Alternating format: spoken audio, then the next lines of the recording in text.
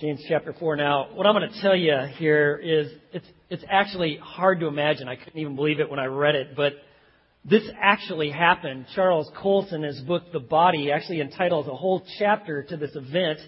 It's a chapter he entitles Extending the Right Fist of Fellowship.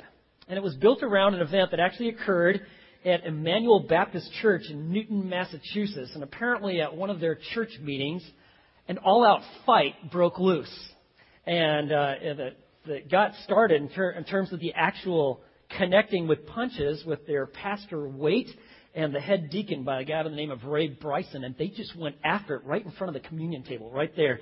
And, I mean, the church is, kind of startled, and all this adrenaline and fervor is taking place there. And they're actually exchanging punches for a couple minutes when actually then Bryson, that head deacon, he actually tags the senior pastor in the chin, knocks him out. Well, then all these other people start rushing in, and they apparently are fighting, and this melee breaks loose. They're hitting people. Somebody takes this big display of flowers, got a bunch of water in it, and they chuck that. This lady, Mary Dahl, who is the director of, they have this called the Dorcas Society. She actually takes this hymnal, and she throws it in the direction of that head deacon. It was high and wide, lands in the baptistry, makes a splash there. This fight continues until the police show up and break it up. Now, I'm telling you this because, first of all, I don't want anybody getting wild ideas, all right? Okay, don't think like, he's sharing some sort of example that we should follow. No, that not at all. Friends, if there's fighting going on, whether you're exchanging blows physically or verbally, something's wrong inside. There is an indicator at that church there's something significantly broken. Now, but, when I say that, you're like, whoa, that's hard to imagine, these folks breaking into a fight at their church. But is it? I mean, just kind of think. Different churches maybe you've heard about that were skirmishes and they led to division. Harsh words were said. They've got folks that refuse to talk to one another. In fact, that's how a lot of church splits actually happen, okay? You got people that they got their own selfish desires. It's my way or the highway, and we'll show you who's boss. And pretty soon you got divisions breaking up. But it's not only true of different churches. It's true of different Christian organizations, Christian clubs, Christian schools, Christian universities, different ministries. This idea of just fighting at the drop of a hat and allowing your self-centered desires to just kind of take over. And it's interesting. This isn't a modern-day phenomena that's happening in Christianity. In the book of 2 Corinthians, Paul actually talks about an event. He says, he's writing to him and he's saying, man, I am so disappointed about what's going on. In fact, he says in 2 Corinthians chapter 12, verse 20, he says, for I am afraid that perhaps when I come, I may find you not what I wish. And you may be found by me, not what you wish. Meaning, listen, what's going on there is going to put me in a situation where you're not going to find me the way you would like me to be. And then he says, I'll tell you what, this is what's going on. Perhaps there will be strife and jealousy and angry tempers and disputes and slanders and gossip and arrogance and disturbances that are taking place in your church. And friends, anytime you've got things like this, gossip, slander, anger, malice, people just quickly breaking fellowship over whatever little issue that might be, you got a serious problem. In fact, you have one of the greatest challenges that needs to be overcome. And you know what that challenge is? The challenge to overcome self-centeredness. When we're going through this book of James here, beginning in chapter 2, James, this pastor of a very large church in Jerusalem, he's addressing struggles and conflicts and issues and obstacles that people that follow Jesus need to overcome. It began in chapter 2. When we come to chapter 4, he's addressing one of the biggest ones, the need to overcome self-centeredness. Now, if we've been following along, if you've been reading the book of James, you see that he kind of ends one section with a hint of what's coming next. And that was especially true from what we saw from last week when we looked at wisdom. You see, there's two different types of wisdom. There's the wisdom that comes from above. That's from God. It brings about holiness. It's sown in gentleness and peace. And it bears fruit called righteousness. On the other hand, though, there's the wisdom that is from below. In fact, he says, verse 13 of chapter 3, who among you is wise and understanding? Let him show by his good behavior his deeds in the gentleness of wisdom. If you have wisdom, if you're living life skillfully the way God intended it, you know what? It'll be shown up in your good behavior, and there'll be gentleness. But, verse 14, if you have bitter jealousy and selfish ambition in your heart, do not be so arrogant as to lie against the truth. This wisdom is not which comes down from above, but is earthly, natural, and demonic. And he says this, you might want to put a little mark by it. For where jealousy and selfish ambition exist, there is disorder and every evil thing. The wisdom from below that basically says, have it your way. It's all about you. You're the center of the universe. It leads to selfishness, selfish ambition, jealousy, disorder, and every evil thing. That's in contrast to verse 17, the wisdom that comes from above, which is pure and peaceable, gentle. It bears great fruit. And he says, verse 18, and the seed whose fruit is righteousness is sown in peace by those who make peace. If you're living rightly, then you will sow the seeds of peace that will bear fruit of righteousness. Now, chapter 4, he begins by addressing apparently an issue that was taking place in some of these early churches.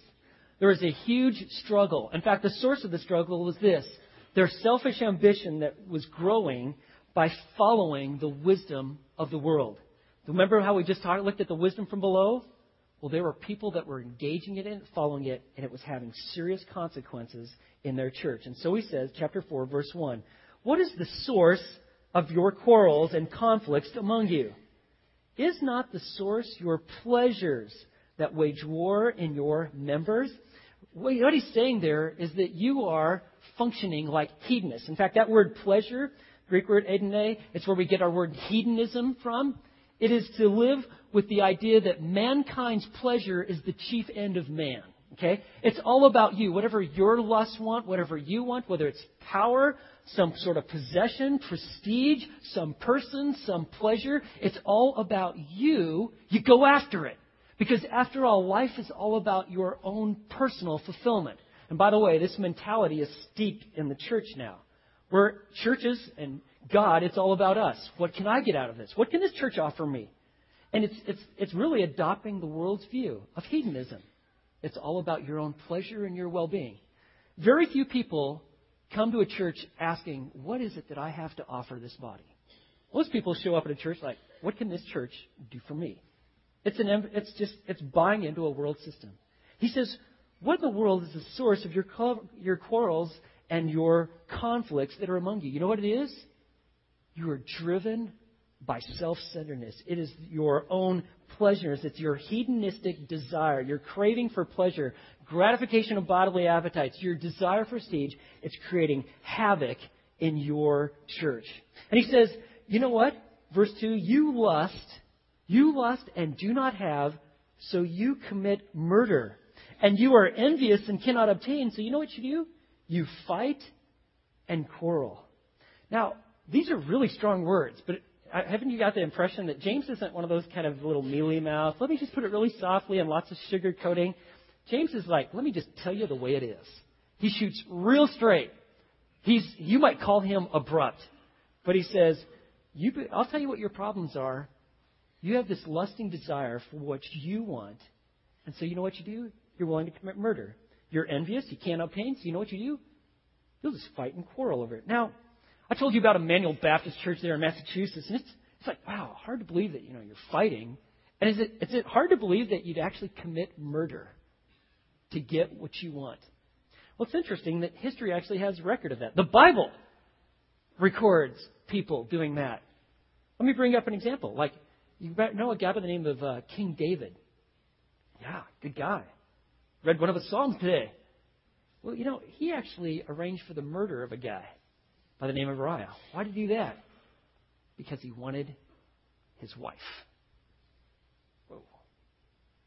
Or let me give you another example, okay? How about Ahab? When he was king, he murdered a guy by the name of Naboth. And you know what he wanted? He wanted his vineyard that was kind of next to his little palace area there. He wanted it and was offering, hey, I'll give you a better one than that. Just give me this one. I'll give you money just wherever you want. Like, no way. Neighbor's like, no, you're not taking this. It came from my family. This is part of my family. I'm not giving that to you. So what does Ahab do? Well, what do you do when you're self-occupied? When pride rules the day in your heart? Well, you go home and you throw a fit. All right? And that's exactly what he did. He went home and he's pouting away. He's got his lip out there. He won't eat. He's making a big scene. His wife, Jezebel, comes in like, what in the world's wrong with you? What are you doing? won't give me that vineyard. I'm not eating. And she goes, aren't you the king? Don't you get whatever you want? Isn't it all about you? Well, Ahab, I can't do anything. Well, Jezebel took matters in her own hand. Remember what she did? She arranged to have the guy killed. Set him up. Killed him. And after he did that, all right, dear honey, you go have your little vineyard. And he had his wife do all his dirty work. Friends, this is extremely serious. If you do not learn this lesson, your life seems to be destined to create devastation around you. You have to learn how to overcome self-centeredness. And the answer lies not within, but it comes from above. You know, crazy things happen to our sense of judgment when selfishness and anger just keep rolling around in our heart and we kind of keep feeding and feasting upon them. Last year, February 2009, there was a 27-year-old woman in Fort Pierce, Florida. She'd been thinking a lot about those chicken McNuggets. And she was going to go to McDonald's, and she ordered her 10-piece McNuggets meal. You know how it is when you're just always thinking about something. You know, has that happened to you? You just got to keep thinking about it. Maybe you saw a little ad on TV, and you're just thinking about those McNuggets, and how good they are and how tender. Maybe I'll get sauces, each one that they have, and you just kind of keep thinking about it. Well, apparently she was in one of those little funks and those moods where she was just thinking about these chicken McNuggets. She goes to her McDonald's place, and she places her order for her 10-piece chicken McNuggets. Pays for it. Well, the employee that was working there took the lady's money, put it in there, and then trying to get the ordered it, but bummer. Guess what? They were out of the 10-piece McNuggets. In fact, they had no chicken McNuggets. And so this person reports back and says, I'm sorry, but we're out of chicken McNuggets. You can have anything else on the menu, but we don't have any McNuggets. She goes, well, I want my money back. And then he's kind of thinking about the policy manual. Like, wait, if they pay for an order, they can't get their money back. I'm sorry, I can't do that. I can't give you your money back. What? Well, this 27-year-old woman, man, she became infuriated. What do you mean? She said, Julio, you can have anything else on the menu. Things of greater value, anything. I just can't give you your money back. But you can have to, would you like a McRib? Would you like a quarter pounder? How about a Big Mac? No, I want those chicken McNuggets. Well, she's all stressed out. You know what she's in? She's in an emergency. What do you do when you face an emergency? Well, you call 911, don't you? So that's exactly what she did. She got out her phone. She calls 911. They can't believe on the other end, like, what? Chicken McNuggets? They didn't take her seriously on the first time. She calls back 2 more times. Well, the short of it is she never ended up getting her chicken McNuggets. She did get a citation, though, from the police for misusing 911. But friends, I tell you this because when it's all about you and you're self-centered and your own desires and what you want, and you allow anger to kind of rule the day in your heart and your mind, big things become little things like calling 911. And little things like not getting your chicken McNuggets become big things. It is what James is addressing here. Quarrels among you, it's because you're living for yourself and your own pleasures and your self-centeredness. Let me just tell you what happens. This is the real life mapping out scenario. You get a desire for something. You want it. You want that person. You want that job. You want this kind of income. You want that sort of possession. You want this sort of pleasurable experience. And so you start fixating on it. You focus on it. And then this desire, it begins to start dominate your thinking. It's dominating you. You keep thinking about it. And from there, it moves to a point where, like, even when you're asleep, you're dreaming about it, whatever that might be. And then it comes to a point where you're willing to actually destroy whatever's in your way to get it. Think of a lot of crime that takes place. You know where it all gets started? It gets started with an unholy desire. And what happens is that these become like ruling passions in your life, and you become toxic. And if you're thinking like, well, that's just for people that aren't Christians, James is writing to believers. What's the source of your quarrels? The problem is you got the wrong view of God. You think He's all about making you happy. And you are living for yourself. You've set yourself up to be your own God. What do? He says, well, listen, you got all these problems. You're fighting and quarreling. You can't obtain. He says, verse 2, at the end of verse 2, you do not have because you do not ask. And he says, one of the problems here is that you have the absence of what's called a prayer life. And you're not asking God for anything. And this is what happens. You see, you kind of know, like, well, asking God for this, that's not very spiritual. And so what happens is you end up just not asking God for anything. I just want you to stop. What does your prayer life look like this week? Did you spend any time praying? Yeah, right before I ate. I did it. I got that 30-second deal in there. And I did it like 5 times this week. Okay, great. But did you spend time with communion with God? Talking with Him, asking Him things. You know what happens when we pray? When we pray, God starts purifying our desires. And we find out that, that thing or that person or this event or that sort of pleasurable experience that we're after all, is not all that important compared to God and His glory and His kingdom. But we realize these aren't very spiritual things, so we don't pray about them. And then we end up just not praying at all. He says, you know what? You don't have because you don't ask. Bob Russell read of a dad who was watching his boy playing in his sandbox, and apparently there was this big rock in this kid's sandbox, and this little boy is doing everything he could to try to leverage this rock out of the sandbox, but he couldn't do it. And finally, the boy just gave up, and he sat at the end of his sandbox, and he's just totally defeated and spent. His dad walks out there, and he goes, "Hey, what's the problem? I can't get this big rock out of my sandbox. Did you give everything you got? Did you use all your effort and all your strength?" "Yeah, I can't do it." And the dad said, No, you didn't. You didn't use all your strength. You never asked me. I could get that rock out anytime, any place, anywhere. And friends, that's how it is. What are you facing in life? It's like that big rock in your sandbox. You're trying to get it out on your own effort, and you fail time and time again. Are you using all your strength? Everything I got. That's why I'm so spent. No, you're not. Because you have God. James says, you know what? You do not have because you do not ask. Come to me. Ask me. I can help you. And then he says, and then when you do ask, verse 3, you ask and do not receive because you ask with wrong motives so that you may spend it on your pleasures. This is the idea of treating God as like a celestial Santa Claus. Okay? Oh, I just want this. I want this car. I want this house. I want these clothes. I want this or whatever. And so God it's similar to like, I'm going to ask Him my little wish list. And you reduce God to like, He's supposed to just provide things for you. And you miss on the whole idea that He's to be worshipped with your heart and know Him. He says, you know what? You ask and do not receive because you're asking with the wrong motives when you do ask. Just so you can spend it on what? You see it, verse 3? On you. On your hedonistic drive to please self. Well, if you think he's been pretty strong and bold so far, you might want to hold on to verse 4. Look what he says. You got your seats there? Hold on. You adulteresses. Whew. Wow. When's the last time you've been in church and someone called the people, you adulteresses? Oh. It is meant to alarm.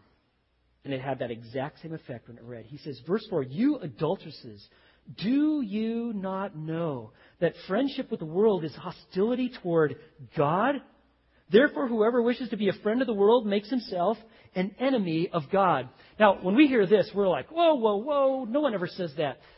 But I'll tell you who said things like that. The prophets of old.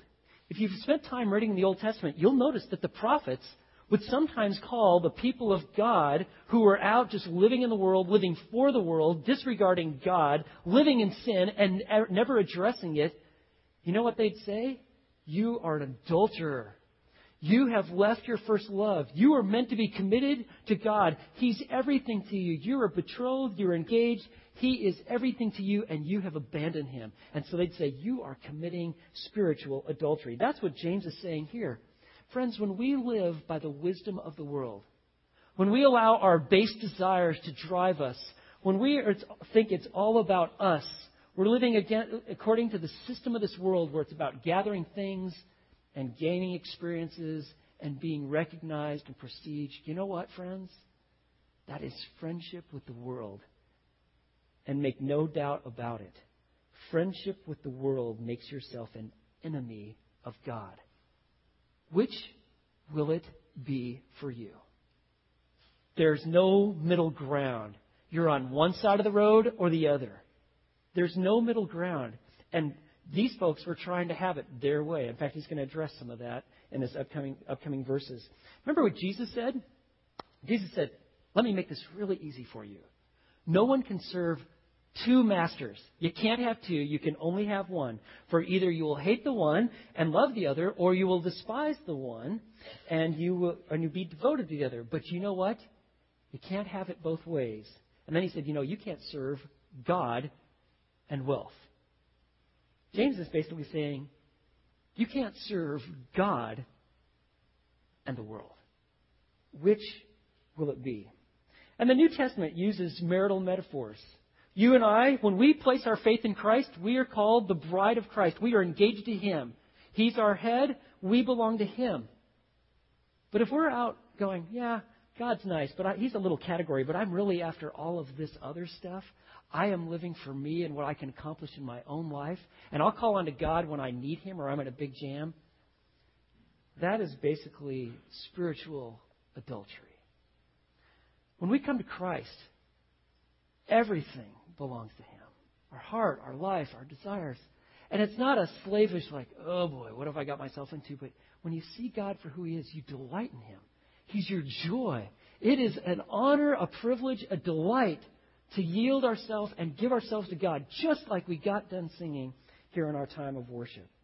He says, friendship with the world is hostility to God. When you are living for the world system, you are setting yourself up to be an enemy of God.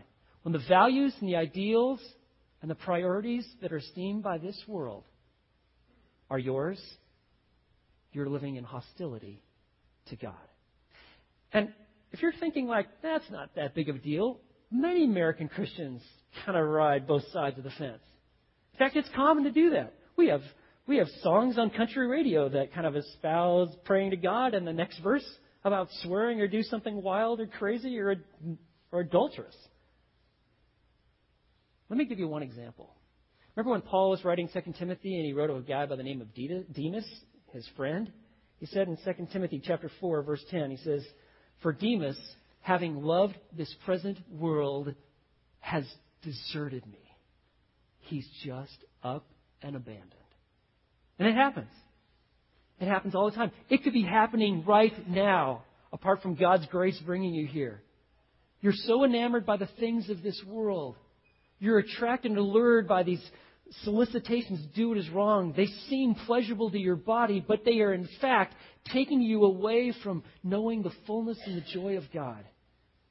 And you can love this present world and you come to a point where you're just out and out deserting. Well, James writes, verse 5, or do you think that the Scriptures speak to no purpose? He jealously desires the Spirit which He has made to dwell in us. That is the key, friends. Verse 5. God has given us His Holy Spirit. His Holy Spirit is received when we receive Christ. He actually seals us. He marks us out as one of His own. And He wants our life completely given to Him to be lived under the control and the fullness of the Spirit. He jealously desires His Spirit that He has placed in our life. But when we're living by the things of this world for our own pleasures, you in fact are waging war with the Holy Spirit that has been placed in your life. So what is this cure? What is the cure for this problem of self-centeredness that I face, you face? Well, the cure is growing in the grace of God, which is made possible because of our relationship with Christ. Let me just remind you of something.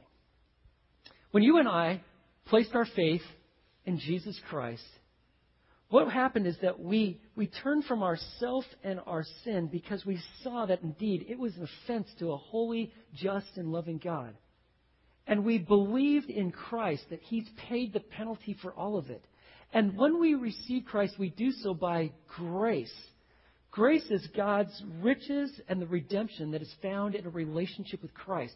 It's all the resources of Christ given to us because of our faith in Him. And we turn from our sin and ourself and put our trust and our faith in Christ as our Savior. And is a whole reorientation in life where we no longer live on the horizontal, but we live for Him. And this same grace that saves us is meant to sustain us and strengthen us in life. This is the Christian life. And so what he says in verse 6, he says, but God, he gives a greater grace. He gives us what we need. We can actually overcome self-centeredness, not in our own efforts, but through the grace that we receive in Christ. And therefore it says, verse 6, God is opposed to the proud, but he gives grace to the humble. It's kind of a paraphrase of Proverbs chapter 3, verse 34. God gives us the riches and the resources that are found in Christ to the, and you don't want to miss this, it's what? To the humble. What does it mean to be humble? To be humble means that you're a person who actually bows low before an authority or a sovereign authority. So when you're humble, we actually bow low in our hearts, maybe even physically, like when we get down on our knees to pray, to recognize God as God, and we bow before him. And that puts us in a position to receive the grace that God so freely gives, his greater grace. Now, we're all going to face challenges in life. This issue of self-centeredness is a huge one. But we face all sorts of challenges like financial difficulties, relational problems, health difficulties. Let me give you a woman that perhaps you're familiar with, Joni Eareckson Tada. When she was 17 years old, and as a result of a diving accident, becomes a paraplegic. Okay? And she has written so much about how God has used this experience to truly free her up to experience God's grace in the midst of a very difficult life. And she wrote this, I feel that he will never give us a burden that we cannot bear. You know, I look at some of my friends who are more disabled than I, and I say, I just couldn't handle that. I have a friend, Vicky, who at best can only move her head from side to side. I at least can flail my arms and shrug my shoulders. She's far more disabled than I. And I've said to her, Vicky, I don't know how you do it. And she says, well, with God's grace, I can. When Vicky looks at some of her friends who are hooked up to breathing machines, she doesn't know how they do it. And all of us are at some place on the scale of suffering. But she writes, some of us suffer more than others. But wherever God places you and me on the scale, he gives us accompanying grace to handle it. And I think maybe most of you probably know this, but that Joni, paraplegic, June, she's diagnosed with breast cancer. And all that she's been espousing in her books and on her radio show, she's on every single day of the week, Monday through Friday, comes to even a greater test now that she's got breast cancer. And I'd like to read to you what she recently said after she was diagnosed and went through her operation. Quote, I've often said that our afflictions come from the hand of our all-wise and sovereign God, who loves us and wants what is best for us. And so, although cancer is something new, I am content to receive from God whatever he deems fit for me. Yes, it is alarming, but rest assured that Ken, that's her husband, and I are utterly convinced that God is going to use this to stretch our faith, brighten our hope, and strengthen our witness to others. Friends, we can live like that because God gives a greater grace. Who receives this grace? The humble. All of us who are willing to bow before him. When your health wavers, your family dreams are shattered, your resources are low, or the spiritual flame seems to be but a flicker, go to God and go with humility, and he will give you the grace that you need. And in the following verses, he just kind of outlines guidelines for growing in grace. He just starts spelling it out. He tells you God is opposed to the proud.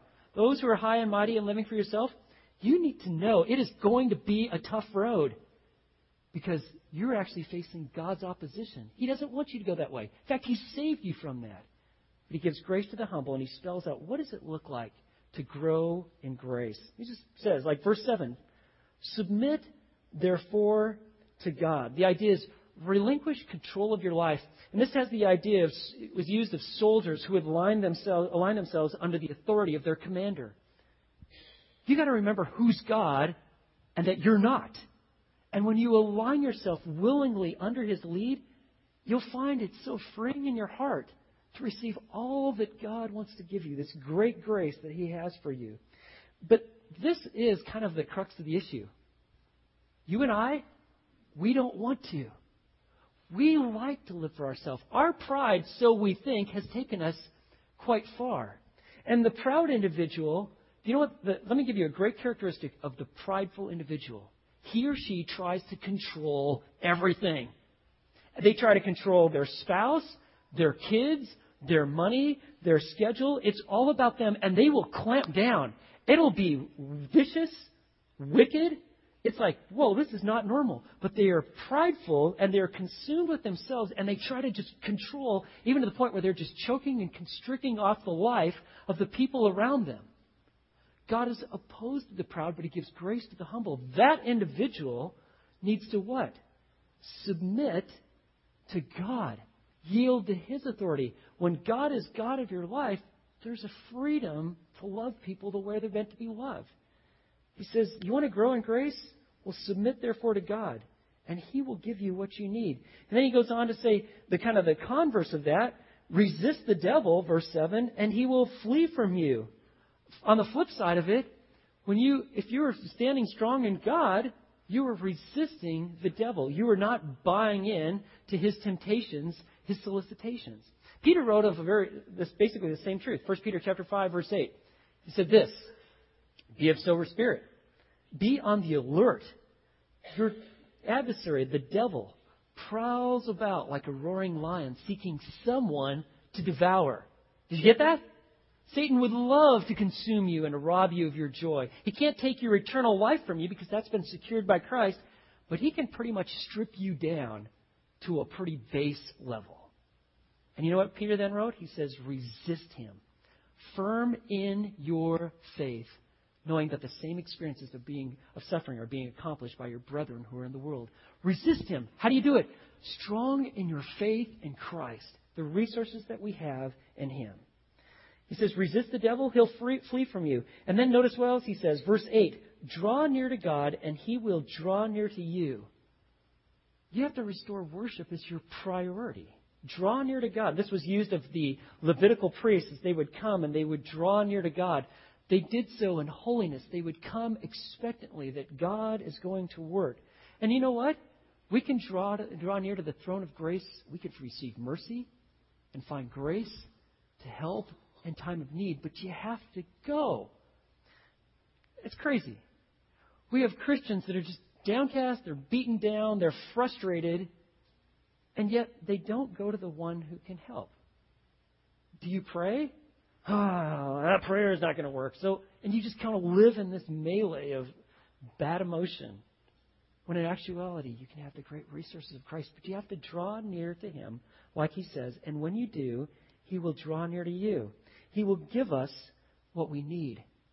You know, when we draw near to God, it's kind of like coming to a mirror, and God allows us to see ourselves the way we really are. There was a man who was in the service industry. He worked at a hotel, and apparently working in a hotel at the front desk can be a rather difficult position. And the problem, I guess, is this.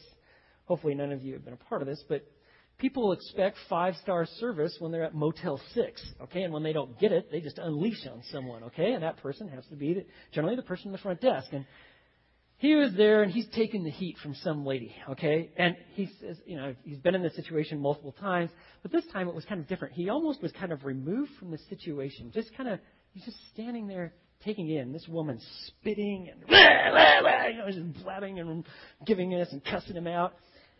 And he's looking at her and he's just going, when she's doing this, she looks a lot like a monkey. And he's just watching her. She's just, And then he had this brilliant idea.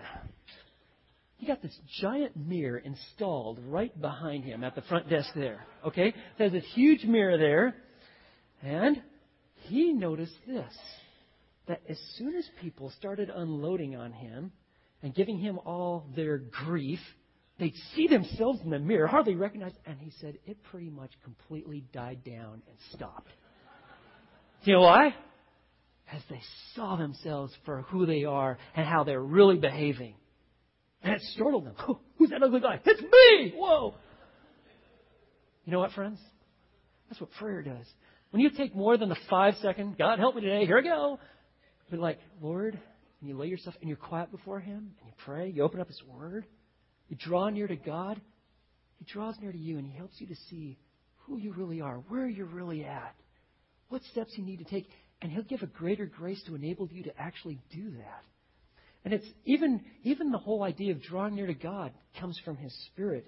And I'll just tell you from my own experience of just whether I'm studying the Word or just private times of worship, or like this morning, just being able to worship with all of you, voices lifted up to God, or whether I'm personalizing His Word or studying the Scriptures, I see my frailty and I see my faults and I see my sin, and I also see the loveliness of the Savior. And it brings about growth. It's the experience of grace that comes from learning what it means to be humble. And so he keeps going. You want to know more about growing in grace? Verse 8. He says, draw near to God, He'll draw near to you. Cleanse your hands, you sinners. Purify your hearts, you double-minded. And this would be, these Levitical priests would actually wash their hands before they would come to worship. It was symbolic of, I'm coming clean before you. I need to be pure and holy before you. And so he says, start taking your sin seriously. Cleanse your hands, you sinners. If you've sinned, come and renounce those sinful actions. Take your sin seriously. Confess it before God. Don't be rationalizing it or just, I'll just live with this, or think everybody else lives this way. Confess it before God. And he says, verse 8, purify your hearts, you double-minded. You people that are vacillating between the world, I think I'm God's man, now I'm back here. Purify your hearts. Come with purity. Come with the cleansing that comes with Christ. And then he says, verse 9, be miserable and mourn and weep. Let your laughter be turned into mourning and your joy to gloom.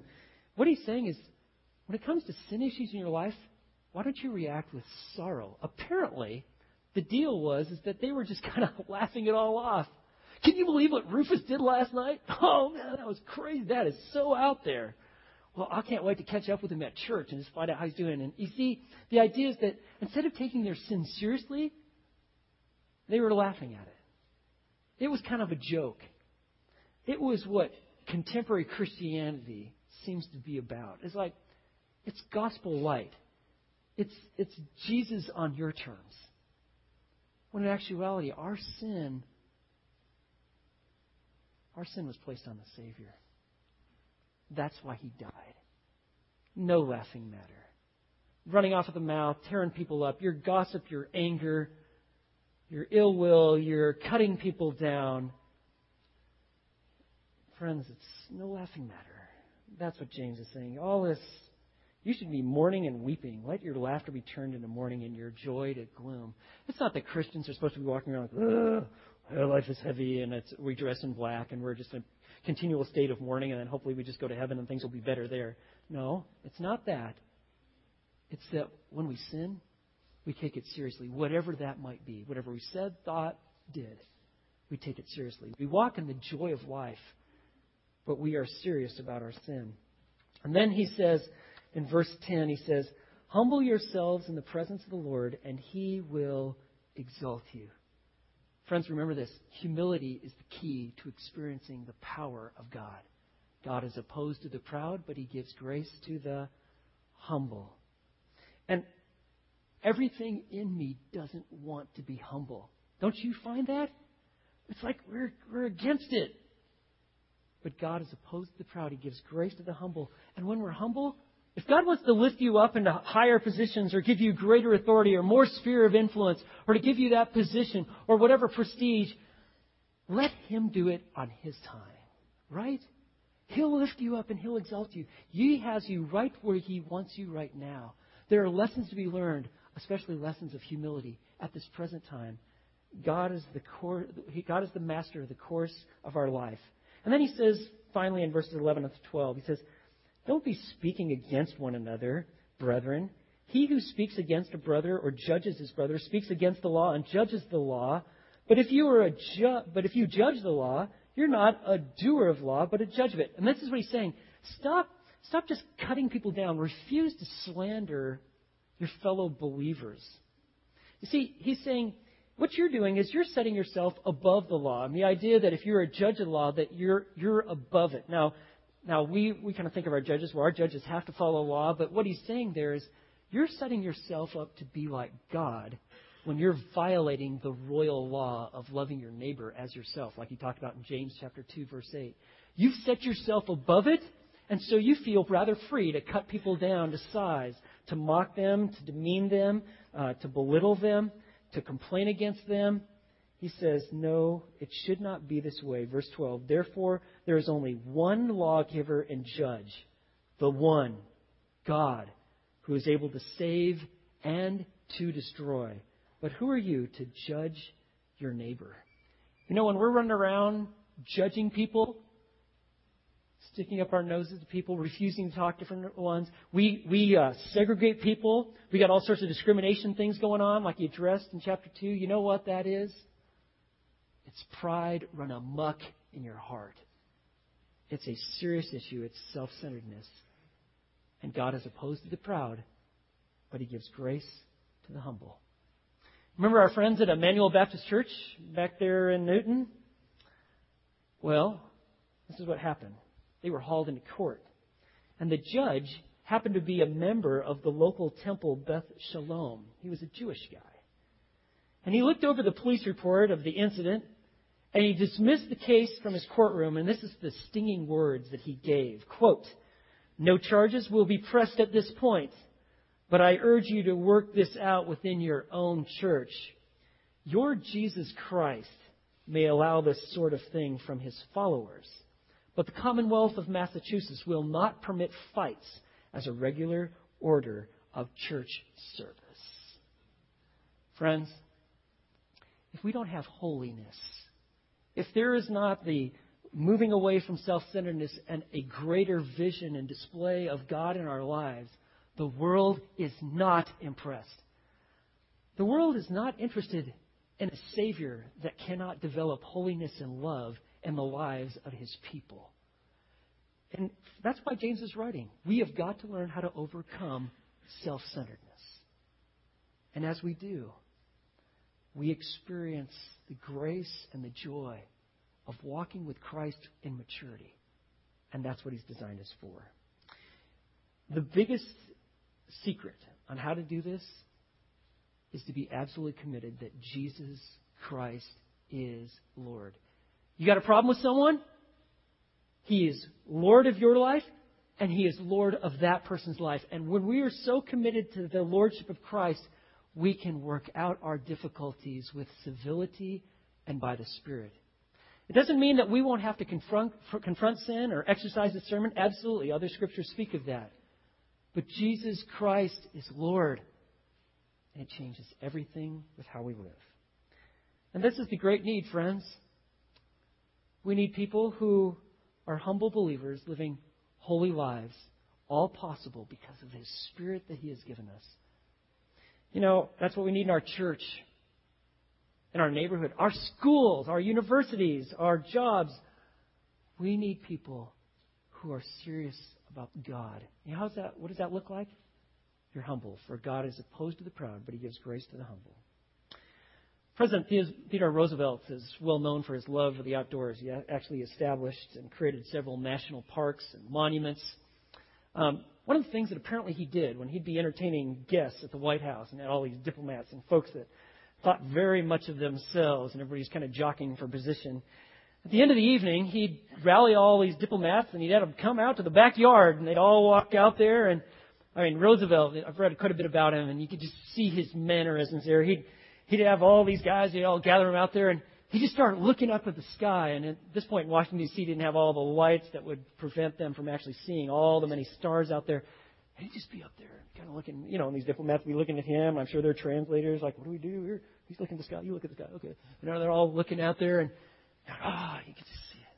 And he'd apparently do this for quite a while, and pretty soon everybody's looking up. And then after a long moment, then he'd say this, gentlemen, I believe we are small enough now. Let's go to bed. And they would end the evening. And friends, that's what we have to do. So occupied with God, the Creator, that we, the creature, take our rightful place. For God is opposed to the proud, but he gives grace to the humble. Let's pray. Lord, thank you for the amazing power of your word.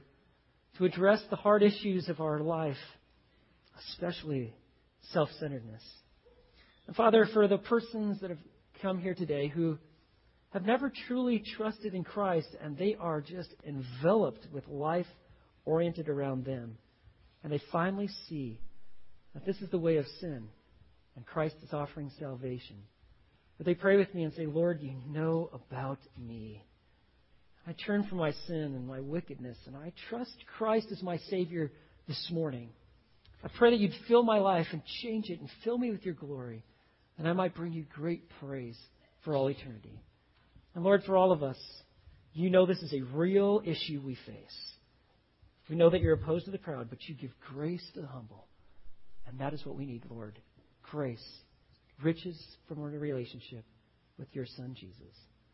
So, Lord, would we bring you great glory by living lives that are holy and pleasing to your sight by the power of your Spirit and the name of our Savior.